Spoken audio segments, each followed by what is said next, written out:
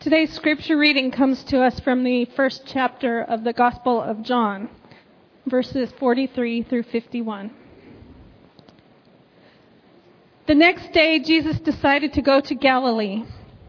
He found Philip and said to him, "Follow me." Now Philip was from Bethsaida, the city of Andrew and Peter. Philip found Nathanael and said to him, "We have found him about whom Moses in the law and also the prophets wrote. Jesus, son of Joseph from Nazareth." Nathanael said to him, "Can anything good come out of Nazareth?" Philip said to him, "Come and see." When Jesus saw Nathanael coming toward him, he said of him, "Here is truly an Israelite, in whom there is no deceit." Nathanael asked him, "Where did you get to know me?" And Jesus answered, "I saw you under the fig tree before Philip called you." Nathanael replied, "Rabbi, you are the Son of God. You are the King of Israel." Jesus answered, "Do you believe because I told you that I saw you under the fig tree? You will see greater things than these." And he said to him, "Very truly I tell you, you will see heaven opened and the angels of God ascending and descending upon the Son of Man." This is the word of God for the people of God. Will you pray with me and for me? Let the words of my mouth and the meditations of our hearts be acceptable to you, O Lord, our rock and our Redeemer. Amen. In one way or another, I have been affiliated with the Girl Scouts since I was 6 years old. One of the things I like about that organization is that they are inclusive of so many girls, all ages, races, religions, and abilities. As such, we as leaders frequently try to teach girls what it would be like to live with different abilities. And additionally, as leaders, we are offered numerous training opportunities to enhance our abilities to work with differently abled girls. At one such training that I attended several years ago, one of the activities was done when we were blindfolded. In this particular activity, we were to identify common kitchen spices with only our sense of smell. Of the 6 or so spices that I know I routinely use, I was able to identify just one: cinnamon. The others were much more difficult and ended up being, for me, a major source of frustration. You see, the scents emanating from the jars that someone held up to my nose conjured up images of years of baking Christmas cookies and cooking family dinners. I knew that I had used these spices frequently. I racked my brain for several minutes, but try as I might, I could not place the proper name to the familiar odor. I needed more information to put the puzzle together. You see, I rely heavily on my sense of sight to characterize the familiar. The colors, textures, and even the labels on the bottles offered irrefutable proof of what I was smelling, and they were not available to me at that time. The lesson I learned that day was twofold. On the one hand, I learned how much I rely on my vision to function. And on the other hand, I gained a lot of respect for those whose sight had left them, or those who were born without it, and the ways that they must recreate their vision through the use of their other senses. Whatever way it manifests itself in our lives, vision is important. It was important to the characters in today's scripture reading as well. The first character we encountered today was who apparently had just been standing around on the dusty roads around Galilee, minding his own business, when Jesus walked by and said, "Follow me."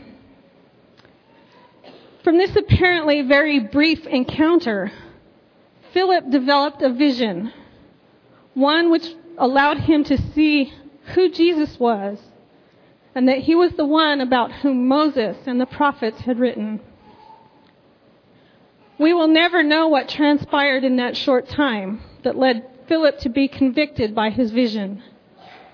But apparently it was one that he thought other people needed to know about. And this brings us to Nathanael. Nathanael also had a vision, although it was much different than Philip's. His vision was of Nazareth, a small, secluded village of around 300 people to the southwest of the Sea of Galilee. Nathanael knew the Messiah was to come from Judah, not this insignificant little place in the kingdom of Israel. Nathanael's vision resulted in his voiced skepticism. Yet, in spite of his skeptic vision, something made Nathanael want to see more.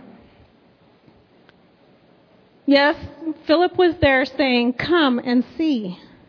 But I think it was something else that drove Nathanael onward.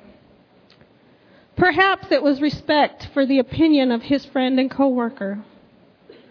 Perhaps it was simply curiosity to see this Jesus who had such an infectious personality. Perhaps it was merely something Nathanael knew in the depths of his heart. Whatever it was, Nathanael went with Philip, and because of that, his vision was changed. Jesus reached out to Nathanael and told him, "Here is truly an Israelite in whom there is no deceit." With these few words, Jesus managed to convey the message, "I know you. I have known you for a long time, even before you knew me." Brothers and sisters, this message is the same for us. Jesus knows you. He knows me. And he has known us for a long time. He saw us sitting under the figurative fig tree, relaxing in the cool shade after a long and tiring day. He knows in our hearts, and he knows when our vision is one of truth, and he knows when it's one of skepticism. Yet there's more to it than that. We know Jesus as well. Like my experience with the spices, there is something comforting and familiar about Jesus, even when we can't put all the pieces together to recognize him and name him. We need another bit of information to complete the puzzle that we somehow know is incomplete. We need the contextualization and the labels to define the whole. We need someone to remove our blindfolds and say, "Come and see," just as Philip called to Nathanael. I had a Philip on that day of the spices, one who removed my blindfold and led me to the jars that told me what it was that I was smelling. And more importantly, I've had Philips throughout my life who called to me out of their faith, or who guided me when I was the one saying, "What is the good that can come out of this?" There was the Philip whom I called Mom and Dad, who led their household with faith, making sure their 3 little girls were introduced to Jesus through Sunday school and bedtime prayer.